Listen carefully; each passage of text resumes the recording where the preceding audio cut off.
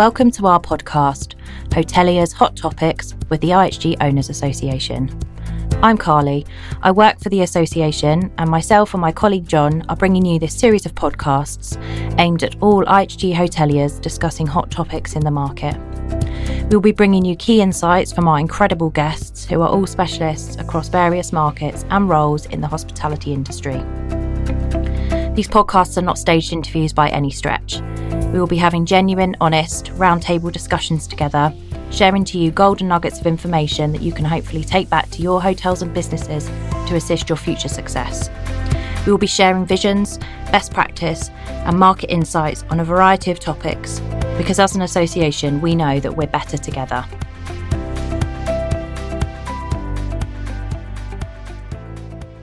So let's get started on today's podcast. This podcast will be released to you in two parts. In the session today, we are going to be talking all things environment and sustainability.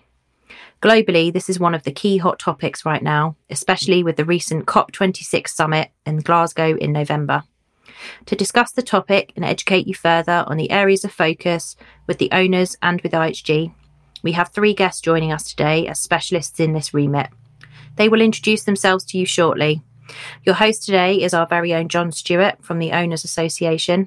So thank you all for your time. And Susan, over to you to start your introductions. Hi, I'm Susan Bland. I'm Managing Director for RBH Hospitality Management. I also am the new chair for the Global Sustainability Committee for IHG's Owners Association. So I'm there to support IHG in achieving their Journey to Tomorrow goals around environmental work and sustainability. My name is Mariana Zebrat, and I'm the Director of Global Decarbonisation at IHG. And I'm Louise Holder. I am the Director for Global Environment at IHG. Thank you. So without further ado, let's kind of get into some of these topics that we want to cover today. I think, certainly from my perspective, when you hear a lot of the Paris Agreement, COP26, what was it about? And maybe we can look into that and maybe bring some jargon busting to it from some of the phrases that we use. So, Mariana, one of the bits that would really help is just to give some background about how we got here in relation to sustainability. Great. So let's have a bit of a history lesson then. So since the Industrial Revolution, we've been emitting carbon dioxide into the atmosphere through the use of fossil fuels such as oil, coal, and natural gas. Now, you might remember from your geography lessons back at school that carbon dioxide is a greenhouse gas that absorbs heat and releases it gradually over time.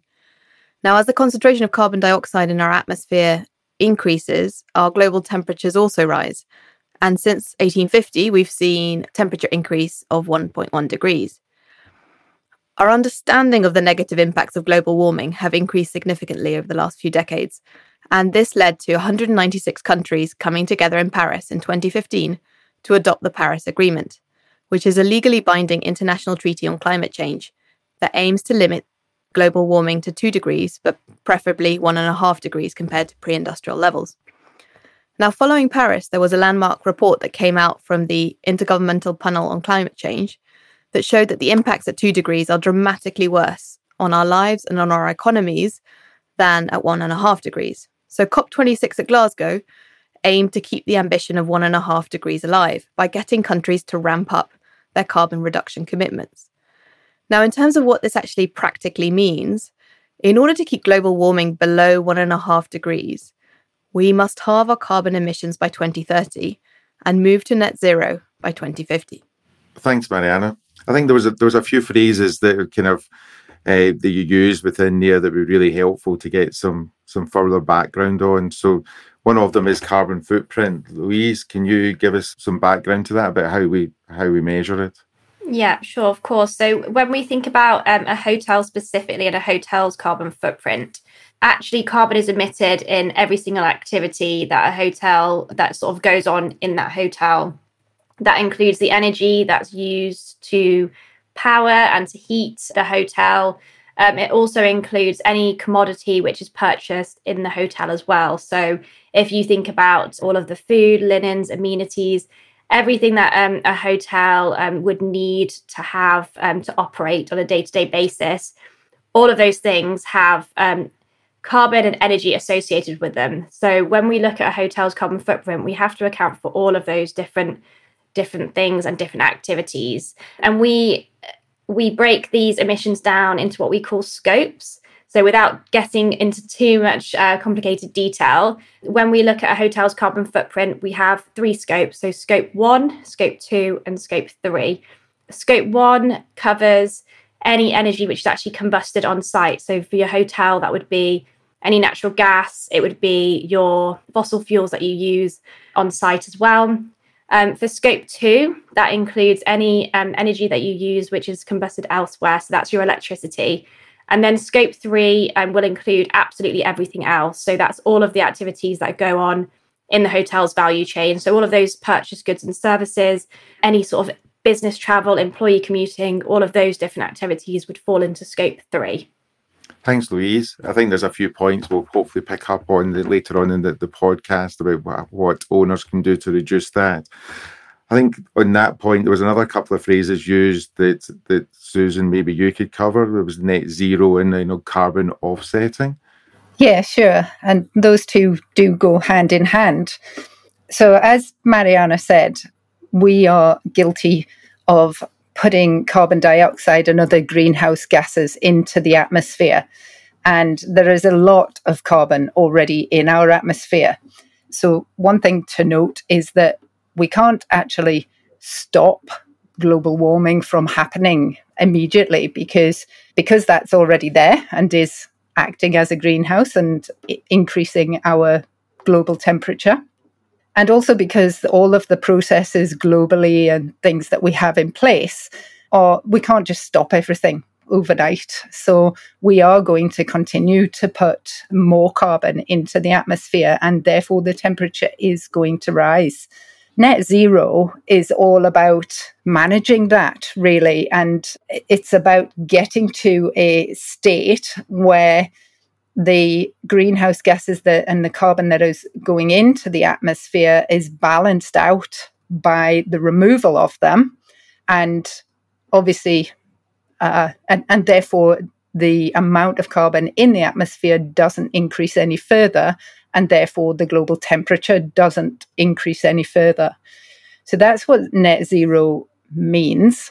As Louise mentioned, actually measuring how much carbon one building or one company or one household puts into the atmosphere is really complicated. There are some big things that can quite easily be measured, like how much electricity you use and how much fuel you use for your vehicles, etc. But some of the things Louise talked about there as a business, the goods that you purchase or the goods that you produce, and how much carbon is related to them going into the atmosphere is really difficult to quantify. So it's not an easy solution to reach net zero. There's not a one size fits all, and it is trying to make small steps towards each of the parts is the only way that we're going to achieve it. It's also not something that we in the UK can achieve by ourselves.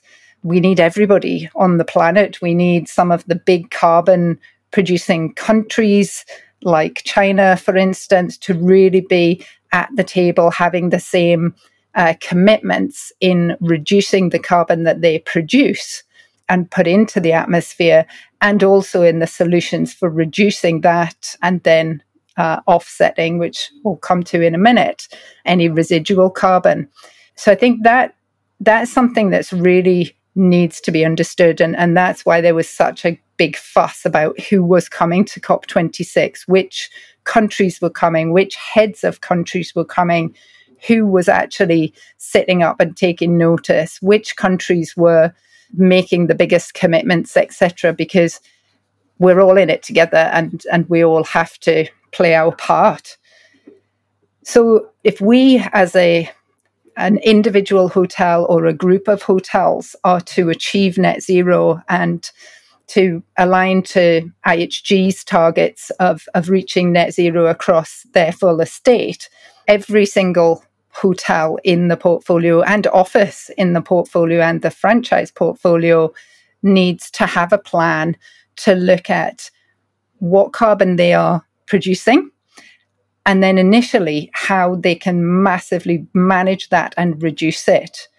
And only in thinking differently and really changing our habits are we going to be able to reduce the amount of carbon that we put out. Once that has been in place and we have the plans that put out that carbon reduction plans, and they're all being actioned across each of our hotels and portfolios, at that point, and only at that point, should we then be looking at offsetting. That is very much the final piece of the puzzle. In any residual carbon can then be offset in a different way. And offsetting in this terminology means things that would, once you've reduced what you're putting in, is there anything that you can do to then help remove carbon from the existing amount that's already in the atmosphere? Things that have been talked about from an offsetting perspective are creating carbon sinks, as they're being referred to. And a carbon sink could be a forest, or it could be a peat area, or a moss area, or anything that is kind of able to absorb carbon. And as we all know, trees and plants are good at absorbing carbon from the atmosphere. What's been confusing, I think, over recent times is that the offsetting terminology has almost jumped ahead of the reduction plans in some people's understanding of what needs to be done. But actually, it very much has to be that last resort to get rid of the residual amounts rather than the starting point. If I use examples of when you book a flight, for instance, there's usually a little box you can tick to say, I'll pay an extra amount of money, and that will offset the carbon that my flight is creating. Things like that, I'm not disputing that they have a place, but they also allow people to literally tick a box, pay a couple of quid, and not really think about actually changing their behaviors, which pretty much makes it somebody else's problem. I'm paying you to go and plant a tree somewhere else, or that says I'm not going to do anything different. I'm expecting somebody else to deal with the carbon that I've produced. And so I think the understanding needs to be increased on the fact that, yes, that does have a place, but it's not the whole answer. It's a very small part of the answer. And really, every individual, every home, every business, every hotel has to focus on their plans for reduction of the carbon that they're putting out there as the first port of call. And that's what IHG's Journey to Tomorrow and the Sustainability Committee, etc., and all the work that Mariana and Louise have been doing within their team. That's really the big area of focus. Thank you, Susan. That was a really comprehensive overview. I think it sounds like there might be, I've heard the phrase used a couple of times, the virtue signalling around, the sustainability piece. And it sounds like yourself and the IHG team are, focusing on what actually physically makes a difference rather than making the carbon reduction someone else's problem, to use your phrase. Maybe at that point, if I would go through to maybe ask Louise, I know that what have IHG currently committed to in line with, what happened at COP26?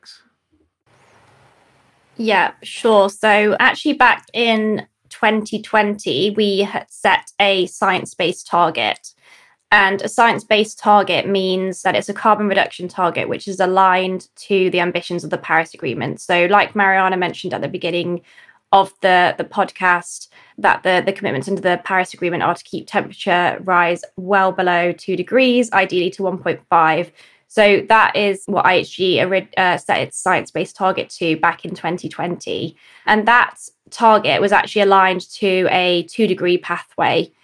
Actually, in the past couple of years, science has moved on. As Mariana mentioned, the IPCC released their sort of groundbreaking report, which told the world that 2 degrees is too warm. The impacts of 2 degrees are going to be too catastrophic, and therefore we really need to all strive to keep temperature rise to 1.5 degrees.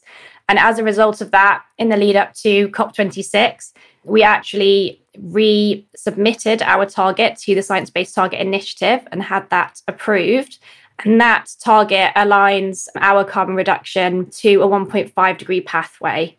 And that target actually requires IHG to reduce emissions by 46%, so just under half by 2030. And that is aligned to the amount of carbon reduction required to get to net zero by 2050. So although it isn't a true net zero target, it does put us on the pathway to meet net zero if we continued beyond 2030. The levels of decarbonisation that we'll achieve by 2030 to 2050, that would get us to net zero. So that is the target that IHG has committed to. It's extremely ambitious. It involves us working with our franchise hotels, because that target isn't just for the hotels in which we own, manage and lease. That extends to our franchise estate as well. So it will involve a huge amount of collaboration. And we'll talk later in the session about, some of the ways that we're going to get there and some of the projects we're working on. But hugely ambitious. And we've seen, our peers have also come out with hugely ambitious targets as well. So Accor and Marriott, they have set science-based targets and also committed to net zero. So it's something that us, our peers, and also other industries, there are over 1,000 companies who have committed to science-based targets. Thanks, Louise. I mean, it sounds like we are in it together in the hospitality industry.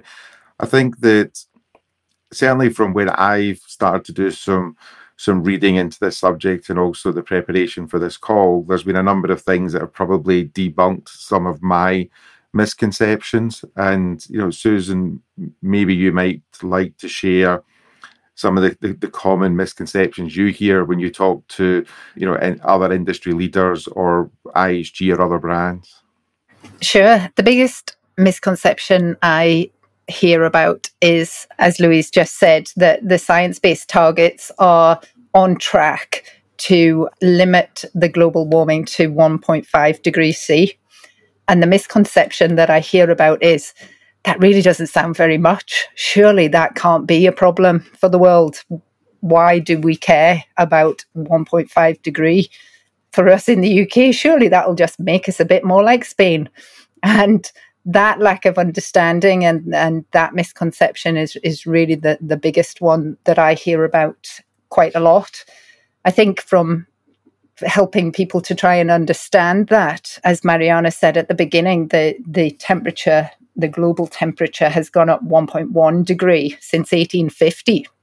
And even just the generation between us, or the couple of generations between us and our grandparents, in our grandparents' days, it was very rare to hear about any kind of extreme weather events. Whereas here we are at 1.1 degrees increase.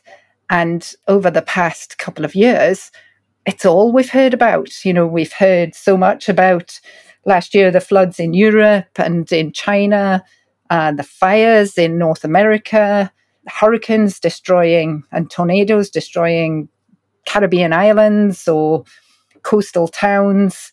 And with all of that comes loss of life, loss of habitat for our animals, etc. So all of those examples and the frequency of them, that's all related to global warming and the impact that then has on climate change.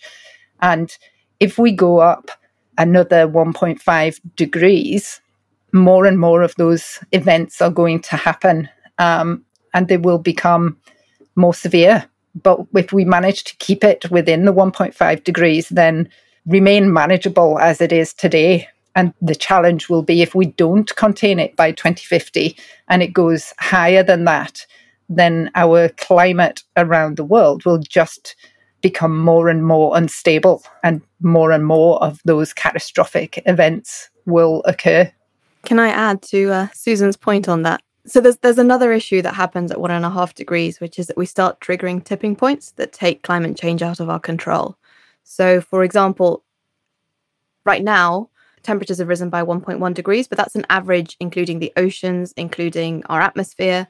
And if you look at specific countries, it's gone a lot higher. So, for example, Siberia has increased by about 6 degrees. And one of the issues with that is that the permafrost is starting to thaw. And under that permafrost, there's a huge amount of methane that's been stored for millions of years. Now, once that thaws and it releases the methane into the atmosphere, it massively accelerates the global warming that's going on. And there's a whole series of these types of tipping points that we're getting close to. And the belief is that sort of at that 1.5 degree point is where we'll start to really trigger them in a way that global warming as a whole becomes goes out of our control. No, and that's a fabulous point. And I see people nodding their heads if it's in unison. I think, Louise, you were going to make a point there.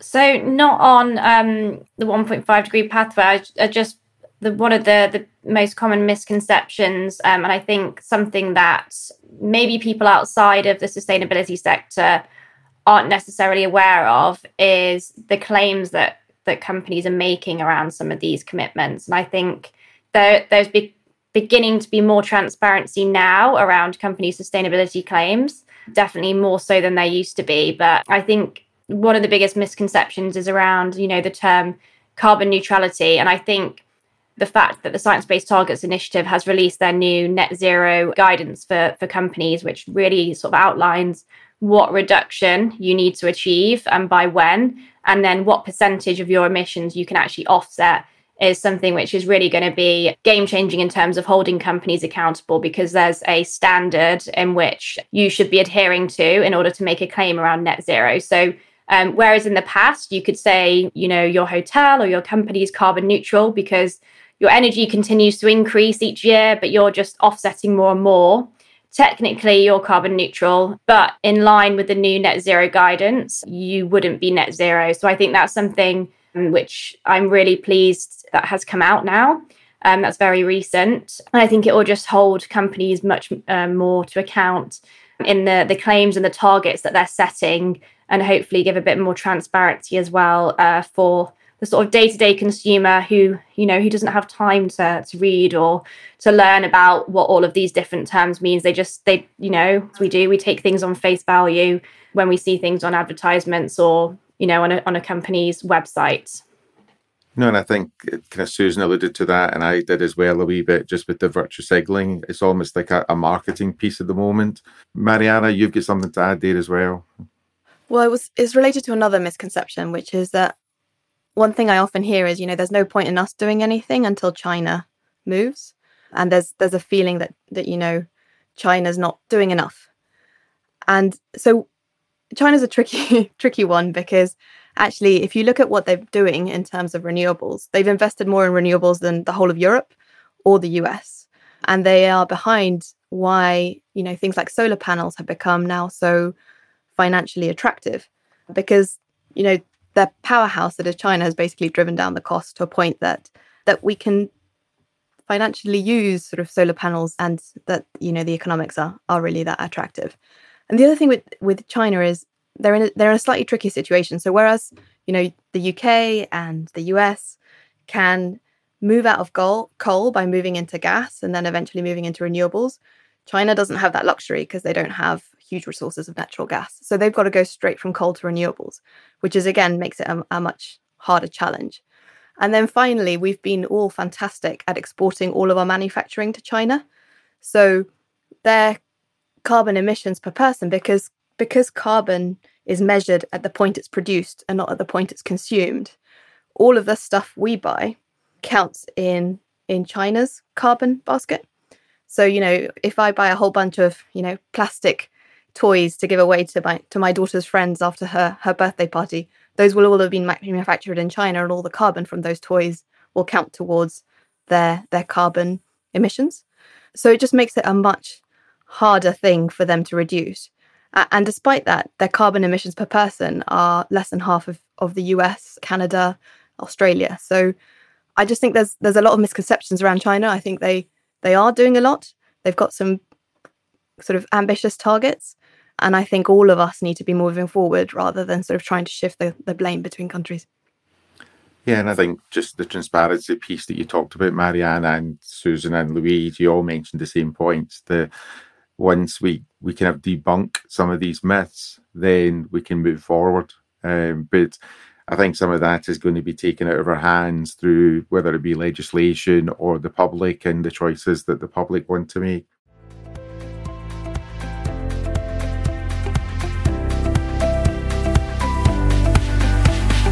We're going to close part 1 of this podcast here today, and we will be releasing the second part to you next week. In next week's podcast, we're going to cover how all the information we have given you today will impact the hotels. We really hope that you found today thought-provoking and useful to you. If you did, we would love for you to share this content with others that you think will find it useful too. You can leave us a rating and feedback, or subscribe to hear the next episode, which will be coming your way very soon. Finally, if you are an IHG franchisee, you can head over to owners.org for more information, or log into our Member Centre, where you will find supporting information and additional tools and resources to help support your businesses. Thanks again from your host, John, and myself, Carly, and we look forward to seeing you next time.